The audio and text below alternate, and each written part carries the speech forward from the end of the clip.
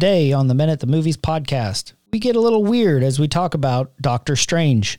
We discuss the power of the unseen, the difference between prayer and magic, and the cost of transformation. Join us as we discover God's truth in this movie. The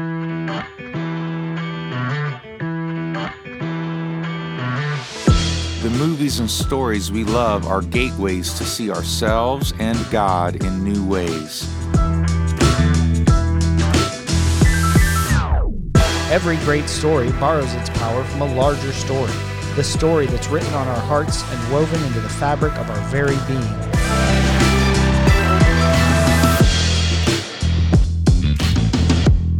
Hello and welcome to the Men at the Movies podcast. My name is Paul McDonald, and joining me from way down in Hotlanta, Britt Mooney. Hey, man. Hey, man. It's Wetlanta this week. It is raining. It has been raining the last few days like nobody's business. But yeah, I mowed my lawn last, I think like Thursday or Friday, and I have to do it again already. And it's, Wednesday.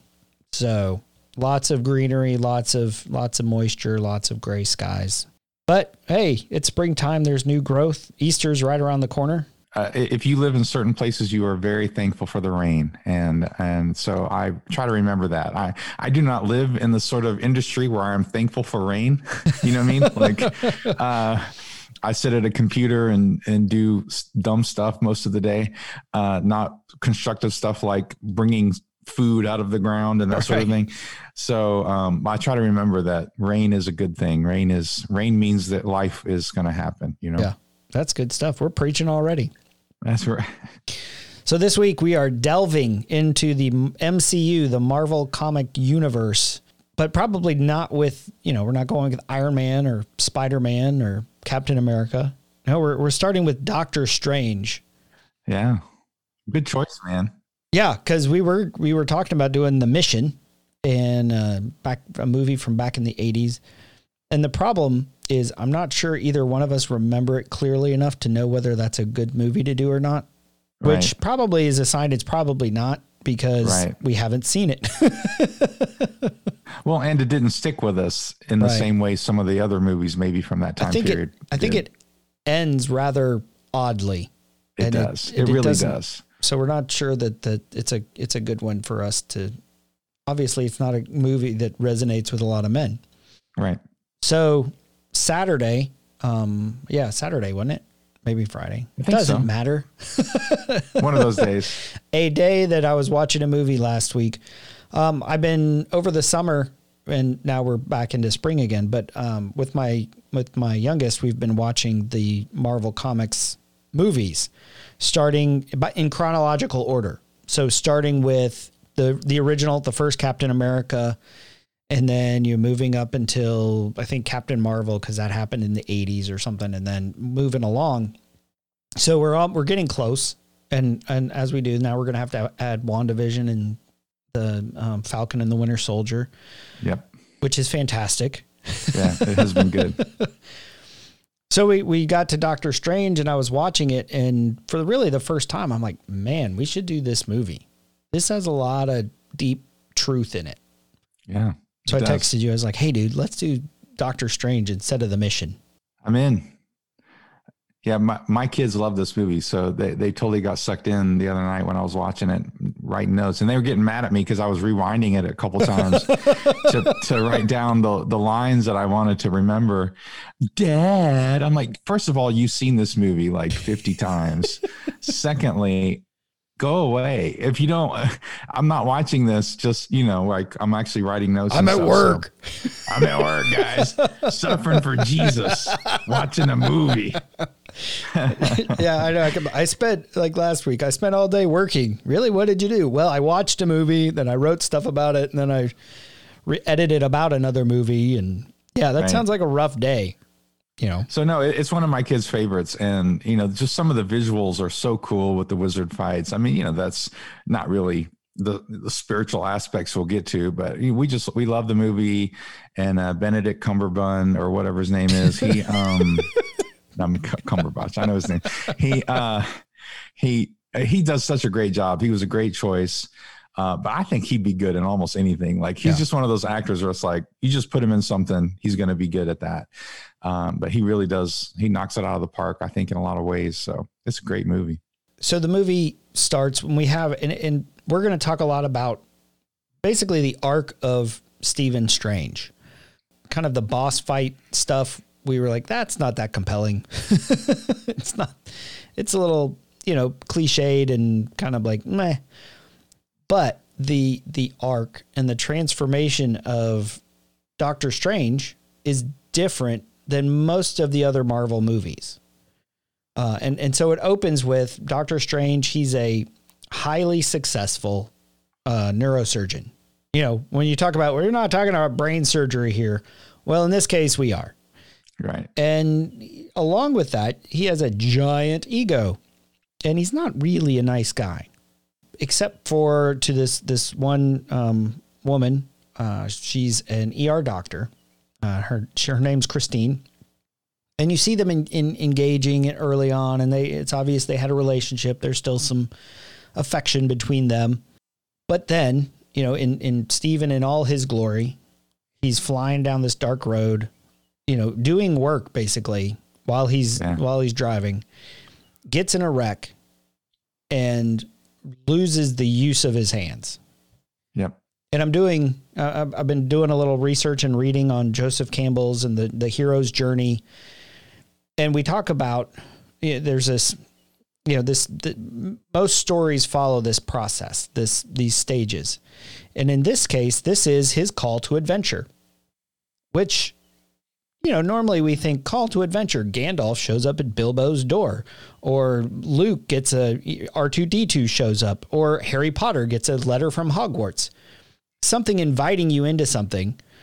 But in this case, Doctor Strange's call to adventure is a car wreck that leaves his hands useless. Yeah, he says, "You ruined me," when he wakes up. So he finally wakes up, and they have done surgery already on his hands. And they were like, "We did the best we could." And he said, "I could have done better." His ego is still intact, even in trauma. And he says, "You've ruined me," because so much of his identity was tied up in the surgeon, in excelling, and he would only take the best cases. Even on the phone, he was trying to keep his perfect record and all of this sort of stuff like that. This was important to him. And I think it's very instructive to us, because how often are we very disappointed or even have accidents or trauma? There's something that happens in our life where it feels like it ruins us. It feels like everything we've ever hoped for is out the window. That could be a divorce. That could be the death of a loved one. That could be the death of the death of a child. There's all sorts of things that are seriously traumatic that on the surface, if we look like this, that's it. My life is over. It's hopeless, whatever it might be. And yet in the story, we see it's, despite the fact that he continually tries to find his old life. Right. Like there's a big piece of the movie where he's fighting. He's gonna borrow money. He's gonna, take out a loan and do all this stuff to try to get all this experimental surgery, because he's trying to get back to who he was. But the path that he's on, it's a new path, and he hasn't realized it yet. And I think for a lot of us, it takes a pretty big shift in our brain to see within these moments of tragedy or after moments of tragedy, like this can be an opportunity for a new path. Because we're in grief, or like I said, all our expectations are out the window. And I'll tell a quick story based on this. There's a young man in our church who, when he was in high school, lost both of his parents within a year. Wow. And one of the pastors at our church was there for him. He was the chaplain of the football team. This young man was on the football team, and was there for the family, was there for him and his younger brother did the funeral and did all sorts of things and so we stayed connected. But then he went to, because he was a teen and he was in high school, and he went to go live with his aunt and uncle, who were not a great fit for him and was not having a good life out there. But he got older and got about 20 and decided he was going to move back over to the other side of town, moved in with somebody in the church, and he went on a mission trip with us. And I was one of the leaders on the mission trip, and he really felt God wanted him to go on the mission trip. And I told them to write something, or I asked them to write something. What's something God showed you on the trip? What's something that God showed you and shared with you? And his response made me cry, because he said, for so long, I've asked myself, why me? And the real question is, what now? In other words, what's next? Like, for the first time, he was looking ahead to what life could be now. And when I read it, I just wept. I mean, because I know this kid, and a young man, and I love him and pray for him. And he's a part of our family and our church family, and been over to my house, and he plays with my kids, right? And just to see that shift in him, that he's starting to look ahead. He's looking at others. He's looking for what God can do now. It's such a hard shift, but so it's good that in the movie they go over how hard it is for Doctor Strange, for Stephen Strange, because it's a hard shift to go, because Christine says, she ends up saying, there are other ways. And I think maybe you have that clip where she says, there are other ways your life can have meaning now. And he can't even hear it yet. So I think it's a great and very instructive part of the movie for us, because it's hard for us to see, like you said, that trauma as a call to adventure and a call to another path that might be better, that might be greater, and that God can take even what was meant for evil and turn it into good. Maybe it's time to consider stopping. No, now is exactly the time not to stop, because you see, I'm not getting any better. But this isn't medicine anymore. This is mania. Some things just can't be fixed. Life without my work is still life. This isn't the end. There are other things that can give your life meaning. Like what? Like you? And this is the part where you apologize. This is the part where you leave. Fine. I can't watch you do this to yourself anymore. Not too difficult for you, is it? Yes, it is. It breaks my heart to see you this way. No, don't pity me. I'm not pitying you. Oh, yeah, then what are you doing here? Bringing cheese and wine like old friends going for a picnic? We are not friends, Christine. We were barely lovers. But you just love a sob story, don't you? Is that what I am to you now? Poor Stephen Strange, charity case. He finally needs me, another dreg of humanity for you to work on. Patch him up and send him back into the world, hearts just humming. You care so much, don't you? And the other piece is, we do want to honor the pain, honor the wounding, and this isn't a quick pivot. No, it's not. Right. When you have trauma and you have wounding, like the loss of, in his case, the loss of what he loved to do, or the loss of a family member, or the loss of a loss, right? Or trauma or wounding, that takes time, and it takes sometimes years, and sometimes counseling and therapy. And we have to, as you mentioned, we see God in it, because if his eyes were open, he could see Christine for who she was, a friend who was loving him. And by the way, he was wearing a watch, willing to lose his life over this watch that on the back she had inscribed, I don't remember the inscription, but it was about how she loved him. Yeah. And that was his really the only possession that he kept throughout the movie. As we see, he does lose everything or gives up everything, but he always has the watch. And he says he's nothing without his work. And I think especially for men, when we're talking about the economy, and I see it in a lot of guys who retire, they lose their identity and lose their will to live in a lot of ways. So, and she's trying to speak truth to him. Some things can't be fixed. A life without your work is still living. Yep. And as we'll see later in the movie, as we've talked before, the big thing is don't quit, don't stop, because his whole purpose of becoming a physician was to save lives. And in the end, he's going to get the opportunity to save millions of lives, basically. We do the same thing that Stephen Strange does. We in our pain, we push people away who are trying to help us. We do the same thing, trying to speak truth to us, trying to help us. We push God away. Yeah. Because we blame him. We blame him. We're trying to recapture this old life, and it is a very difficult thing. I mean, Stephen Strange had to, metaphorically at least, die to his old life. Oh, now we're talking. He had to die to that thing.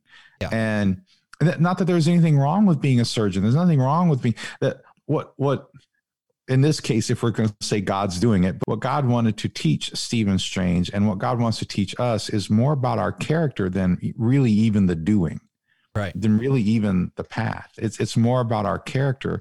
What Stephen Strange needs to deal with was his arrogance, his pride, and this trauma humbles him and makes him look for things he wouldn't normally look for and try things maybe, extreme.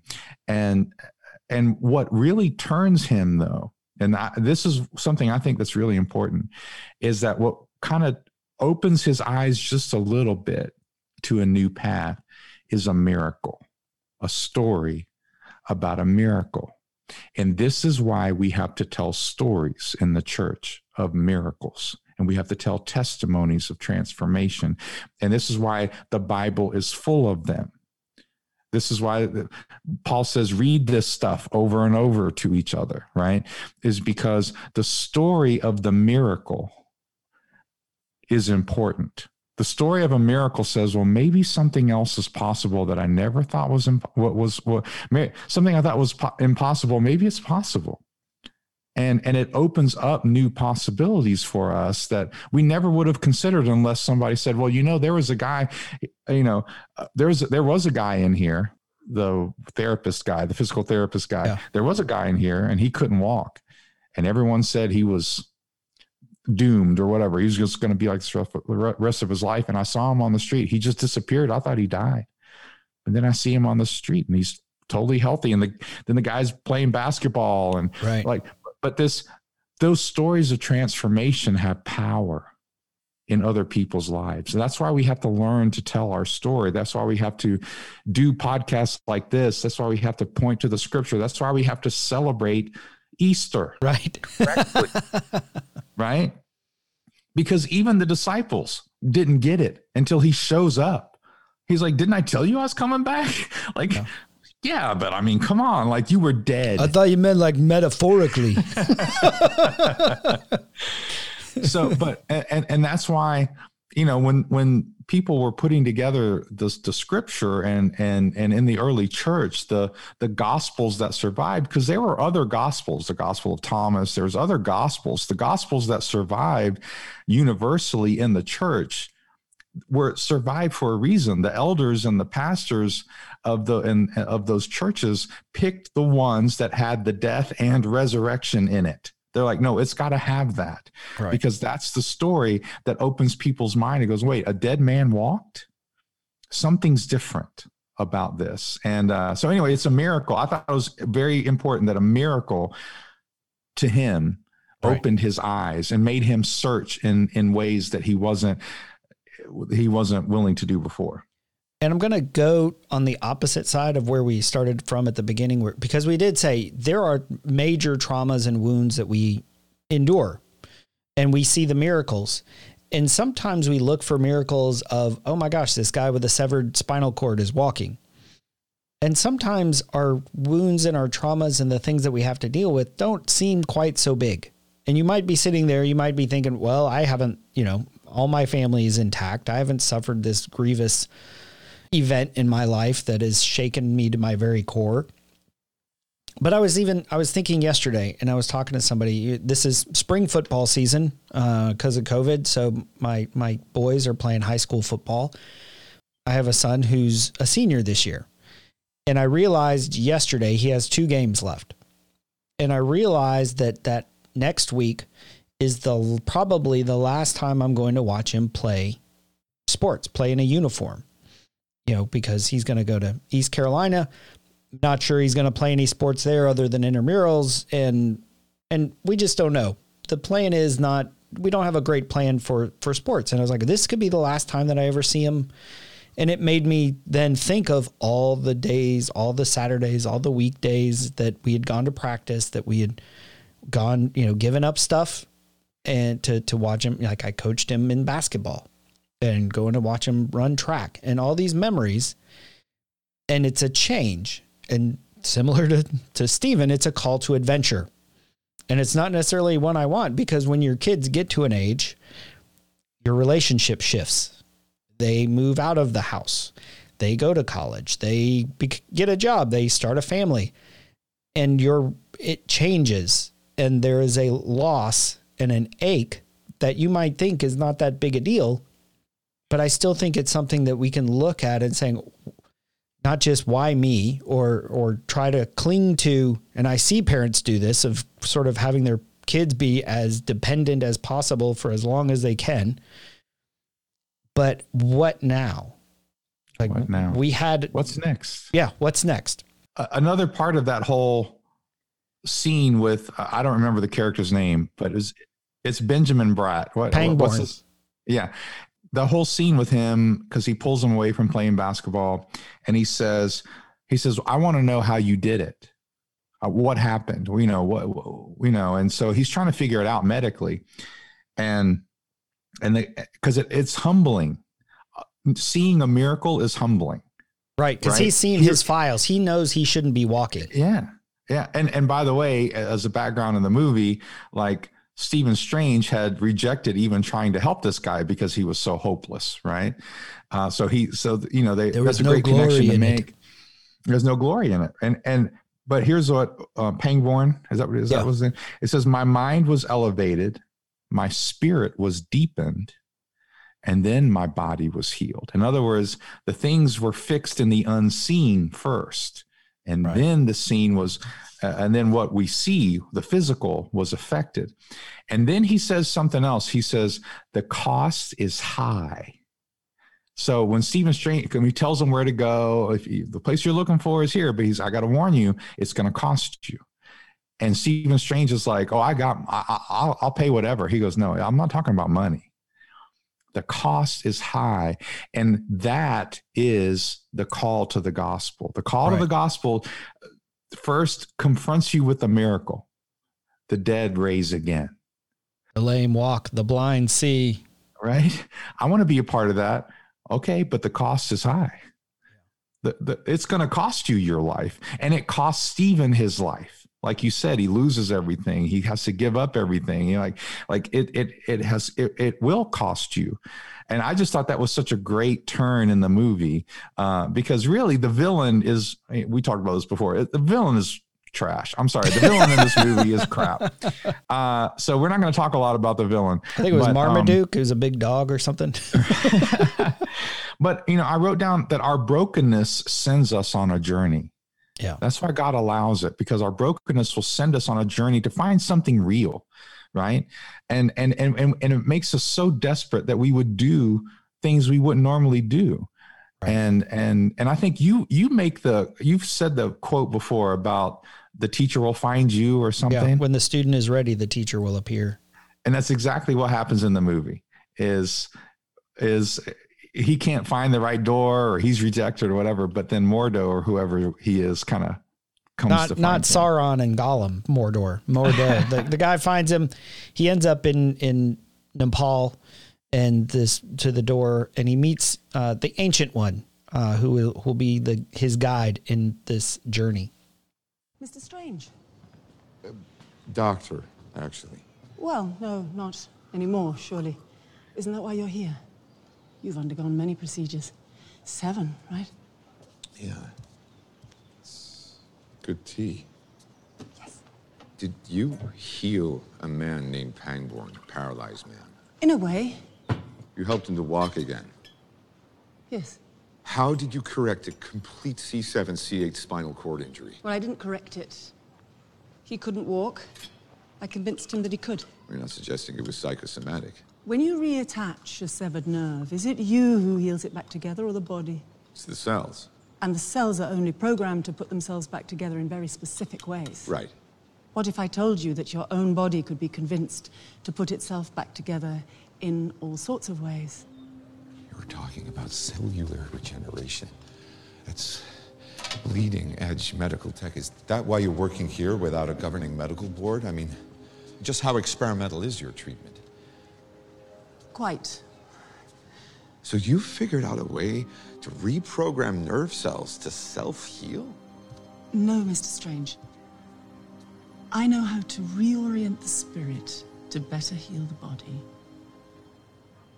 The spirit to heal the body. All right, how do we do that? Where do we start? Don't like that map? Oh, no, it's really good. It's just, I've seen it before in gift shops. And what about this one? Acupuncture, great. Yeah? What about that one? You're showing me an MRI scan. I do not believe this. Each of those maps was drawn up by someone who could see in part, but not the whole. I spent my last dollar getting here. One-way ticket, and you're talking to me about healing through belief. You're a man looking at the world through a keyhole, and you've spent your whole life trying to widen that keyhole, to see more, to know more. And now, on hearing that it can be widened in ways you can't imagine, you reject the possibility. No, I reject it because I do not believe in fairy tales about chakras or energy or the power of belief. There is no such thing as spirit. We are made of matter and nothing more. You're just another tiny, momentary speck within an indifferent universe. You think too little of yourself. Oh, you think you see through me, do you? Well, you don't. But I see through you. That was a very long clip. But I think when we're searching, when we're honest, as you mentioned, when the student is ready, the teacher appears. And when we are searching, Jesus said, ask, you will receive, seek, and you will find, knock, and the door will be open to you. And that's what happened with Stephen. He's seeking, and he's asking, and he's knocking, right? And he walks in, and it's somebody who knows him intimately. Oh, and I love it that she calls him Mr. Strange. No, doctor. Not anymore. I mean, you can't do the doctor thing in your current state, because we show up and we still hold on to our old lives. Yep. And we hold on to these old beliefs. We think we know how the world is working. And as you mentioned earlier, God is inviting us on a journey to deeper truth about the world and about ourselves, so that we will become more a part of what he wants to do on earth. Yeah. And I love that scene for a couple of different reasons. But first, I'll just say this. Some of the spiritual theology in this movie is off, obviously, that, the stuff about chakras and some of that stuff. We're not subscribing to that here. We're not really subscribing to that. But as a parallel, what happens, we see the miracle. We say, no, I want the healing. I want this. It's going to cost you. And the first thing that it costs him is to believe in something he thought was a fairy tale. And that happens with Christianity too. People go, oh no, I've heard about Jesus. Oh yeah. No. It's just a fairy tale. Oh, it's just that's not real. Or, oh, they hate people. They hate this, these people, and Christians are just legalists or whatever. People have their own conceptions, sometimes because they've seen bad examples, right? But they have their own conceptions about what things are. But the first cost is him being challenged with his belief, because he literally says there is no such thing as spirit. We're just a speck in the universe. And I love what she says. She says, do you think so little of yourself? Yes. Like, he's so arrogant, but really his arrogance is really his world is too small. Well, he's trying to find meaning in himself, and as the saying goes, the center cannot hold. Right. Yeah. The center cannot hold. So I just love that. I also love how Mordo, right? That's his name. That Mordo relates that Mordo relates to him. I was like that. I was like that too. And I think that's being a good guide. Like, because when we come to other people, like you said, we have to validate the pain. We have to validate that space that they're in where they don't want to believe, or they're still trying to recapture some old life or whatever. When people have gone through trauma, we have to be kind and relate and be like, I was there, you know, there. So part of teaching is remembering where you were like that. Like, I was there, I was just like you. But I've been on this journey and I want to help you, you know, on this journey too. Let's do it together, kind of thing. So I love that part, but I love the fact that she then shows him, because that's kind of what happens next after the clip is she starts to show him this other world. And there's a big part of this movie that should kind of teach us, like, when we're shown this other world, when God starts to reveal to us, because it can only happen through revelation. It can't happen through intelligence. It can't happen through emotion. And intellect and emotion will not get us to God. Only his revelation, only him revealing himself. The Bible's very clear about this. Only the Spirit can reveal God. Like, that's the only way this happens. And so he had to have an experience, right? He had to have an experience where this was revealed to him, like, oh, there's this whole other world. There's this whole other life. And he is at the same time afraid and in complete wonder. Right. And he wants to be a part of it, but he's also afraid because he's like a child. He's like a baby. Like, he knows nothing. And I love what she says at one point, because she says, forget everything you think you know. Forget everything you think you know. And that's what it's like to come into the kingdom.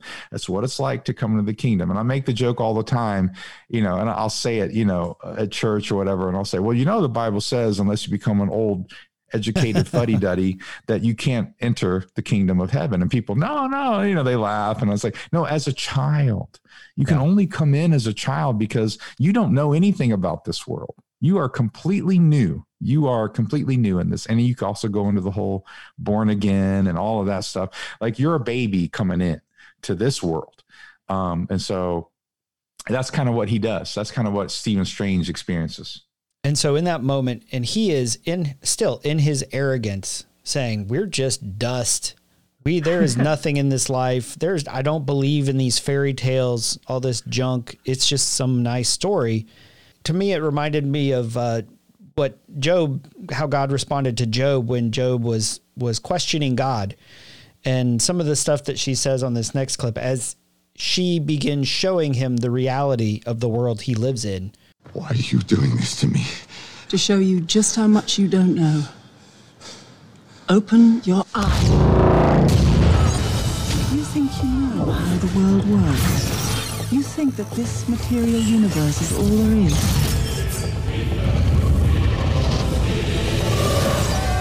What is real? What mysteries lie beyond the reach of your senses? At the root of existence, mind and matter meet. Thoughts shape reality. This universe is only one of an infinite number. Worlds without end. Some benevolent and life-giving. Others filled with malice and hunger. Dark places where powers older than time lie, ravenous and waiting. Who are you in this vast multiverse, Mr. Strange? Have you seen that before in a gift shop? Teach me. And again, I'm not sure the multiverse is part of what the Bible teaches. But if you just say in this universe, what is real? We say it's physical. It has, and there are people out there who say, well, no, it's just what we see, what science can explain. But science can't explain love or joy. No. It might say, well, you're happy because of these chemical reactions. And honestly, if there are people out there, and I don't want to say if, because I know there are, but the people out there who live like Stephen Strange came into this saying, all we are just these chemical compounds and there's no spirit and there's no nothing. That's misery, man. If you're just like, well, when I die, I'm just going to go back to nothingness. Well, that makes life pretty freaking pointless. Yeah. And I love that of why are you doing this to me? We ask that of God a lot. Right. Why are you doing this to me? Yeah. Like, because I'm trying to show you that the world isn't all about you. I'm trying to show you the deeper reality. Yeah. And here's the truth. The truth is that the unseen is more real than what we see. Yeah. That's the truth. That's faith. Faith is the perception and the pursuit of the unseen. And so God, like you're saying, is trying to reveal to us that truth, that what we don't see is more real than what we do see. And when people try to kind of go on that path, and usually I kind of take it with a grain of salt because they don't really believe it. Because I start to ask questions like, so, your actions, did they just happen randomly, or did you think about them first and then you acted? Well, I thought. I'm just a product of my environment and how I was upbringing. And, because people realize, like, you thought about it first. At least sometimes you think about it first and then you say it, right? In other words, like, everything happens first in the unseen. What we believe determines what we think, and what we think determines what we do. Like, everything has its root in the unseen. Well, this podcast existed in our minds long before it was actually present. Yeah. And so we have it all the time. We have so many examples of ways that what is unseen is more real, and we believe it. Talk about COVID. I mean, people can't see this virus, and we are arguing about how real it is and what we should do about it. And people are going to all sorts of extremes because of something we can't physically see, but we know is real. And so we have different, ways of dealing with that. But my point is that is the truth. The truth is what is unseen is more real than what we see. And God's trying to show us because what is unseen is eternal. What is unseen will last forever. And so only an unseen God can deal with the things at the heart of who we are, which are unseen. Like you said, love, joy, hope, the things we long for. The things that matter. The things that matter, family, relationship, connection, intimacy, purpose. These are the things that really help us survive, because you can have everything physically that you need and still be completely miserable and suicidal or whatever. Like all you got to do is watch VH1's Behind the Music. This is a really old show. I don't even know if that exists anymore. But every episode except for one of VH1's Behind the Music was, I sacrificed everything to become a rock star. And then I was a rock star, and it was empty. It was nothing. It didn't mean anything. And that's Ecclesiastes, right? I gave myself over to women. I gave myself over to wine. I gave myself over to anything my heart desired. And I found it was all empty, because it didn't affect the unseen. What was truly his heart, what his heart truly longed for. And so that's where God's trying to take us.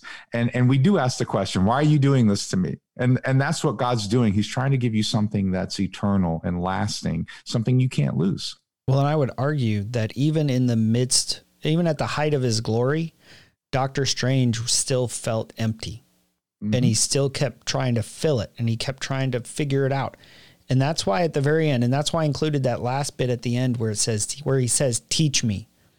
Because when you get a glimpse, as she says, when you get a glimpse of life through the keyhole of all that is truly offered through the gospel, your really only response is like his, is to get down on your knees and say, teach me, show me how to do this. Show me this reality of everything I never knew I always wanted. Yeah.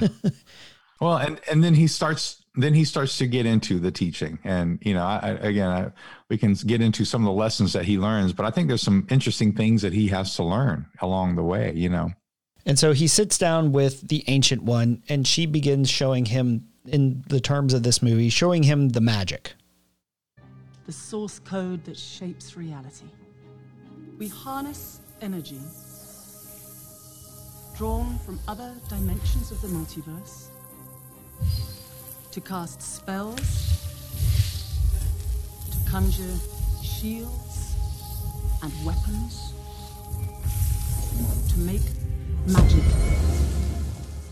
Even if my fingers could do that, my hands would just be waving in the air. I mean, how do I get from here to there?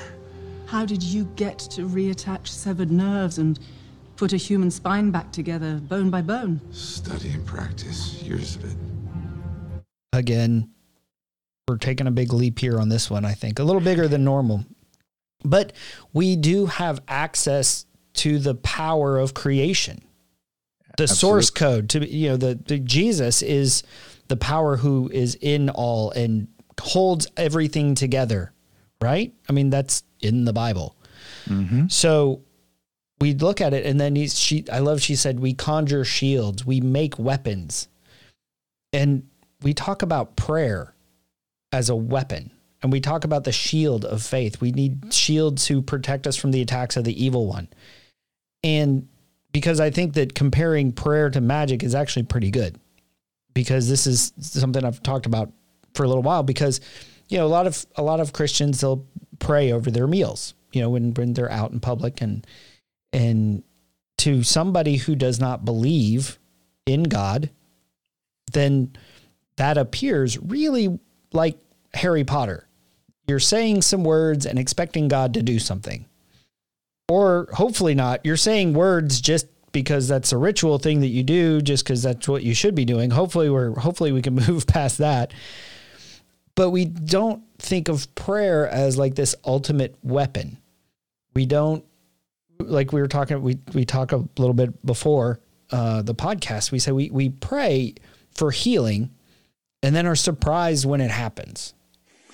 And her response was like, and I think especially for new Christians, but also as maybe Christians who haven't experienced this sort of supernatural spiritual world aspect, spiritual warfare aspect, there's like, why do some prayers work and some don't?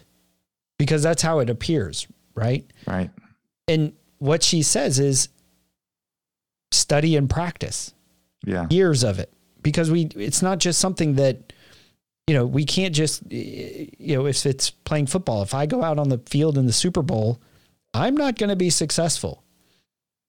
But by spending time practicing, training, disciplining, and I don't mean like discipline, like, self-flagellation with wet noodles or anything. What I mean is study and practice is how you develop the skills of prayer, because we're under God's authority. But then Jesus has given all authority to us. His Spirit gives us power that we don't often take advantage of. Absolutely. We don't really understand prayer because it's hard for us to get past some of the things that are said in the New Testament. Because we don't see it. About prayer. We don't see it. And we're not taught it either. We're not taught. Yeah. A lot of times prayer is taught as you got, do your quiet time and you pray. Like we're not taught that prayer is a battle, that prayer is where you fight. When you have, maybe some this songs. This is how I fight my battles. This is how I fight my, but, so Jesus says, there's coming a time when you won't have to ask me anything. You'll just ask the Father directly. And anything you ask in my name will be done. And that seems like hyperbole. That seems like that can't be true. Like that seems so far outside of who we are. And yet the disciples saw Jesus practice this. Like they saw that when Jesus asked the Father for things, they were done. Yeah. And so when he says that, it could be real, but for us as Christians, we all have the experience of praying for things that didn't happen. And so it discourages us, and there's things we wanted to have happen, but they didn't. And so then, but the disciples did ask Jesus to teach us how to pray. And so he gives them the Lord's Prayer. And basically, here's how Jesus did it. He's trying to teach us how to do it.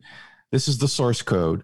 He says, look, because it's all based on relationship. You see, this is the difference between prayer and magic. It might look like magic or sound like magic to some people, but the difference between prayer and magic is about manipulation. Magic is about manipulating the situation to get what you want. And James says you have not because you ask not. You also have not because you ask amiss, according to your own desires.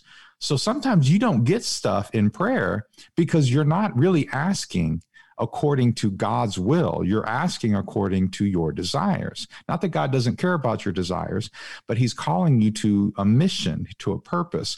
And so here's how Jesus did it. Here's the source code. Jesus heard his Father. Jesus says, I don't say anything. All I say is what I hear my Father say. All I do is what I see my Father do. So when he prayed, he was praying what the Father told him to pray. He was praying according to what his Father was out of relationship. He was praying out of relationship. And so that's what Jesus shows them in the Lord's Prayer. Jesus also prayed according to mission, right? And so he teaches them in the Lord's Prayer. You deal with God as a Father who loves you. You start from heaven. You start in that relationship in heaven, and that's a whole teaching in and of itself about you go through the different steps of the Lord's Prayer. But he's literally telling them this is why my prayers work, is because I'm praying, hearing from God first of all, out of relationship with my Father, and now he's your Father. And then secondly, I'm praying according to his mission, which is to bring heaven to earth. And I'm praying, and my prayer isn't about me, because that the only singular pronoun is God in the prayer. Everything else is collective. Our Father, give us bread. Everything's collective. It's not about me. It's about us together. And so all of that to say is this is what it's about. This is the source code. And like you said, with prayer, magic's about manipulating. I want a shield. But in prayer, it's this beautiful relationship that we have with God that gives us power. That when God says move a mountain, then you say mountain move, and it'll move. Like that's faith. That's prayer according to faith. And when you talk about thy will be done, your will be done. Right. Well, what's a really good way to start a prayer? Father, what's your will in this? Exactly. Jesus, what do you want to do in this scenario I'm about to pray for? What do you want to accomplish? Yep. And because we submit. And then in James, I love that you had just referenced James, because I have James 5:16, where it says the prayers of a righteous person is powerful and effective. In other translations, it says has great power and produces wonderful results and can accomplish much. And I don't know that a lot of people think that about their prayer life. No. And we're like, well, a righteous person, that must mean, like a monk or a pastor. A righteous person is, we think of it like a holy roller or somebody who's super, puritanical. But I think in this term, righteous is one who is made right with God, one who is wholehearted, I can't remember which Pauline epistle it was, but he talked about God's goal is to make us whole and holy. Mm-hmm. And those two go hand in hand. And that's what we see with Doctor Strange. He is becoming more wholehearted and more of who he was created to be. Yeah. And at one point she tells him, and this is really good, because this is what we're talking about with prayer. At one point she tells him, she says, you have to surrender and silence your ego. That's what she tells him. She says, you have to surrender. Like the power that you have is in your surrender. So like you're saying, the beginning part of the Lord's Prayer is, before I ask for anything for me and other people, I first want to know what you want, God. What are you after? Because if I believe he is good, then what he wants is the best. Right. And so therefore I want to know, like you say, I'm ignorant of what the best is in this situation. I have to, well, let's start with that assumption. This doesn't look good to me. It doesn't look good to me, but I'm ignorant of what the best is that you're after. Now, again, that doesn't mean God's okay with pain. I mean, God weeps. Jesus wept. Right. He relates to us in our pain, but we have to ask him, what are you after? What, like you said, and that's a surrender. That's being humble. And that's righteousness. That's being made right with God as we start humble. And because it also says in James that he resists the proud and gives grace to the humble. Right. And so that's being made right with God, that we surrender, that our power is in our surrender to his will, because we believe his will is good and the best, not out of some sort of legalism. And so I just love that she puts him in a situation where he has to use what he's learned because he's having trouble using it. God does the same thing to us. Yeah. He puts us in situations and you're like, God, why are you doing this to me? He's like, I'm trying to get you to do what I've taught you. It's a commendation, not a condemnation. Oftentimes God puts us in hard times because he's like, now use your faith. Right. And you're like, well, I don't want to go into a hard time. I don't want to do this. He's like, I know, but I'm putting you into the hard time to be an agent of peace, to be a person of faith, to speak life into this hard situation. That's why I'm putting you in it. And a lot of times we think, why me? Like, I do it all the time. God, why are you doing this to me? I thought you loved me. And he's like, I do love you. That's why I'm putting you in a situation to use the power of creation that I put inside you to speak life, to speak love, and to be an agent of peace in the midst of this chaos. And so we're going to skip over some bad guy battles because, again, we get to this other point where she says, you know, the strongholds have fallen. Now you need to be the master. And he said, I'm still in this because I'm trying to get healed, not because I want to be some supernatural warrior. Well, as we find out, as they say in Lord of the Rings, open war is upon you, whether you will risk it or not. And the enemy returns and takes out the Ancient One. And as she's dying, their spirits, both Doctor Strange and the Ancient One's spirits, get together and talk. And he asks about his future. You have such a capacity for goodness. You always excelled, but not because you craved success, but because of your fear of failure. It's what made me a great doctor. It's precisely what kept you from greatness. Arrogance and fear still keep you from learning the simplest and most significant lesson of all. Which is? It's not about you.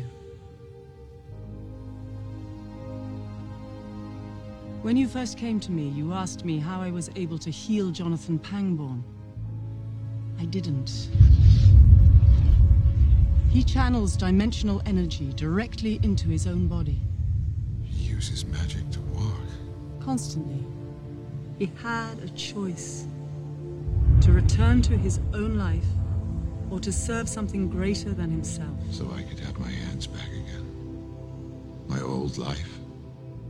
You could. And the world would be all the lesser for it. We are recording this on Wednesday of Easter week, of Holy Week. And in this situation, as he said, Pangborn had a choice. He could take this power and use it to get his life back so he could play basketball and walk. And in this scenario, Doctor Strange could use his power to get his hands back and become the doctor he wanted to be. Probably better because he's got the cheat code now. But the world would be a darker and lesser place for it. And Jesus had a choice, much like Pangborn, much like Doctor Strange, much like we all do. We have a choice when we're confronted at this moment. We can go back, sort of like the red pill, blue pill that Neo gets offered in the Matrix. We get offered a choice.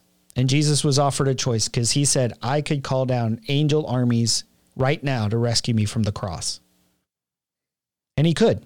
And I think that was sort of the big temptation, the last temptation that Jesus had to face was the temptation that he didn't have to do it. He chose to. He submitted to the will of the Father. He submitted. And through his sacrifice, the world was saved. Through his submission, heaven is made available here on earth. Like, that's a funny thing. People, we paint Christianity as pray the prayer, come to know Jesus, and when you die, you get to go to heaven. Which is, again, not untrue. Yeah, right. But it's the tip of the iceberg that's over the water. There's like 90% of it that's underwater. And the truth is, your eternal life has started already. Yep. And our role here, we can say, yep, I got my get out of hell free card. Walk along with my happy little life, striving for a little comfort, a little peace. And you're always going to be, as she said, looking at the keyhole, feeling like you're missing out on life.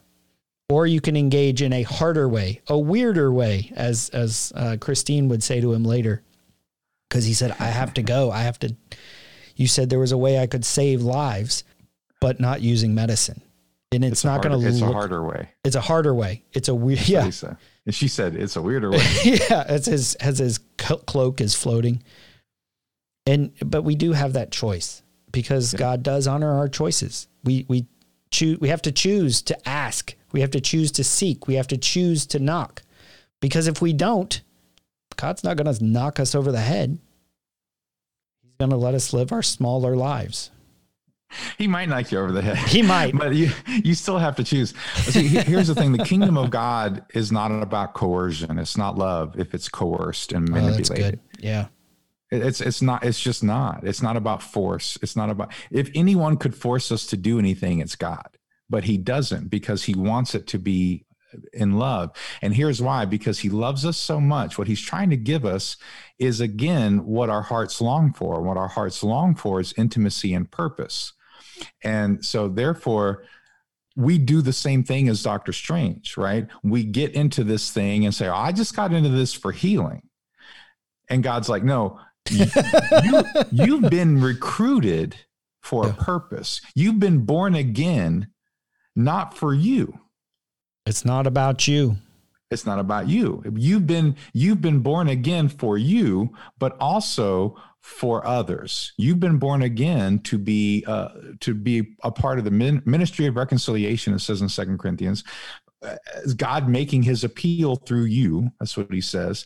That's what Paul says. And so you were meant to be a part of this war. You were born again. You were given the tools, the gifts, the sword, the shield. You were given all this stuff because you were born again to be a part of this world. You were born again to be an agent of peace during COVID, during whatever hard situation that your family's in and your job is in, and stuff's going on with your friends and people you love. Like, you were born again to be on mission. And, there's a book called Man's Search for Meaning by Viktor Frankl. And it is a hard book to read, but it is a good book to read in this sense, because this was a man, and he was a psychiatrist, and he was right there with Freud and those guys. He was German, and he was in that same sort of contemporary time, and he was placed in a concentration camp. And he talks about who actually survived and held on to kindness in the midst of such horrible circumstances, the worst of circumstances. Like the stuff he describes is so awful. But the difference was who had purpose, who believed that there was a higher purpose that they were still a part of, even in the midst of these awful circumstances, that the people who believed they were a part of a higher purpose, they remained human in the midst of it, because either people would become animals or suicidal. Like, either they would become the animals they were treated like being, or they would just try to kill themselves because they were hopeless. And that's what we see in the world. Maybe not to that extreme, but that's what people do. People just start to live for themselves because this is all that they see. But God's trying to give us the best. He's trying to, just like she's trying to give Dr. Strange the best. Like, I'm trying to put you on mission. Because he's like, why are you? I'm not in this for this. And she's like, no, I'm trying to give you something greater. And she kind of describes that to him, this greater purpose that you have. And I love when he said, I'm not ready. And she said, no one ever is. And she says, it's not up to us. We don't get to choose our time. And there's an urgency to our mission, right? We only have so many days on this earth to participate in that mission. Like God, the Bible says our days are numbered. You're not promised tomorrow. Yeah, life's but a vapor. But that doesn't mean we're not at peace, because we have peace because, like you said, we're already in heaven. We're already in eternal life. That's what gives us peace. But there's an urgency to our mission because our time on earth, where it matters in the sense of people can change their destiny, right? This is the moment we get to change our destiny. So there's an urgency to it. And when he learns finally that it's not about him, like you said, he reconciles. What happens? He reconciles with Christine. Right. Yep. Which is important because he had pushed her away, and he pulls her back in, and he is almost, he doesn't really say he's sorry, but there's almost this, like, you were right. What you said was true. And he reconciles with her in his humility and it not being about him now. Right.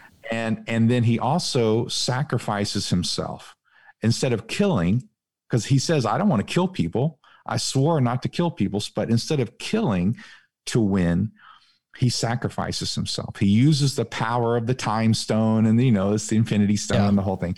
But he uses the power available to him to sacrifice himself and to say, go ahead, kill me. I'm just going to live again. Go ahead, kill me. I'm just like, I love that. Like, it's an infinity. Get it? It's infinity. It's an infinity stone. And he's using that to say, you can't actually kill me. You can keep trying, but we're just going to keep going through this loop. And then the evil ends up giving up. Well, and that's the promise of the gospel. The promise of heaven is, and I thought it was interesting. I wrote down, he uses the time stone to restore all that was lost or stolen. Yeah. So he shows up and devastation is in Hong Kong. He spins the time back, but even earlier when he had first discovered it, he restored the apple to its pre-eaten state. And that's what God does. That's the promise of heaven, is the restoration of all things, the restoration of everything lost, of everything stolen. Yep. He's done it, everything the locusts eat, you're going to get back and then some. Yeah. Jesus, John says it's in 1 John. He says, Jesus came to undo the works of the devil, to undo them. And like you're saying, like to restore them, to go back to the perfect that he created. And that starts with submission. But what does he get out of it? I mean, out of that, he gets purpose. He gets a community. He gets a new enemy. Right. There's a lot of things that he gets at the end of the story. He gets reconciliation. There's a lot of things that he gets from giving it up, from giving up his ego, from surrendering, there's a lot of things he actually gains that he didn't have in the beginning. But now he's living by truth. Now he's living according to truth, and he's living for others as a part of the world, not the world for him, but him for the world.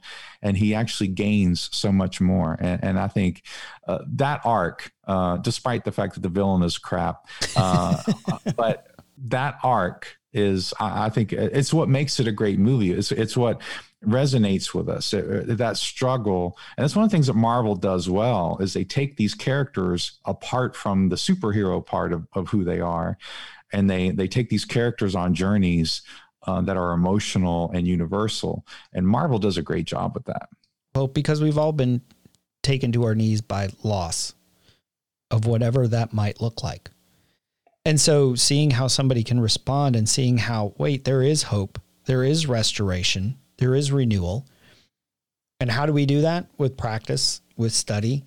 Exactly. Don't give up. Losing our pride, setting our pride down, recognizing the people that are around us who are speaking truth in life and are showing up, because sometimes love is, and friendship and relationship is showing up with wine and cheese, right? And just being there. Because a lot of times when somebody's in that spot, the best thing you can do is just sit there. Yep. Yeah. Hey, dude, I don't I can't even imagine what you're going through, but I'll sit here with you. Yep. And then you've got to lose the pride and say, yeah, life doesn't look like how I thought it would. And I can continue banging my head against the wall, trying to make it look like how I think it should. Or I can see what God's up to and say, hey, what's next? Yeah. And she also addresses it not as fully, but she also addresses his fear. And we could talk a lot about this, but she also addresses his fear. But here's the difficult part: when we've gone through trauma and God says, okay, don't be afraid. Like, it's the exact opposite, because when you've been through trauma and woundedness and grief, then you're afraid of losing other things, because now you have the experience that I could lose everything, right? Now you have this experience that, oh, I just lost this really important thing. And so, but when God calls you to submit and it feels like you're going to lose everything, guess what you really lose? You lose the fear and the pride that keep you from the joy and the purpose that he has for you. And that's what Jesus said. Anyone who wants to save his life will lose it. But the one who loses his life for my sake will find it. Yeah. And it's, we give up what we think is everything to find out that really it was nothing, but what we've gained is everything, and is the life that we had. Like, Stephen Strange never imagined that he would be facing off with some giant enemy and saving millions of lives. Yeah. And let's be honest, it is painful. It is real. Yeah. It is honest. We feel, there's a lot to it, but just like Jesus, let this mind be in you, just like it was in Christ. And because for the joy that was set before him, he endured the cross. And we are called to do the same, knowing that on the other side of it, because we can lose our life for anything. People lose their life for all kind of stuff. But when you lose your life for Jesus and the gospel, that's the reward. And that's a promise. And he's good. And that's what he wants to give us. So this has been Paul McDonald and Britt Mooney talking about Doctor Strange. Hope you enjoyed it. I hope you join us next week here on the Minute the Movies podcast. Something inside has been awakened. I can no longer be who I was before. But if I am no longer who I was, who am I to be?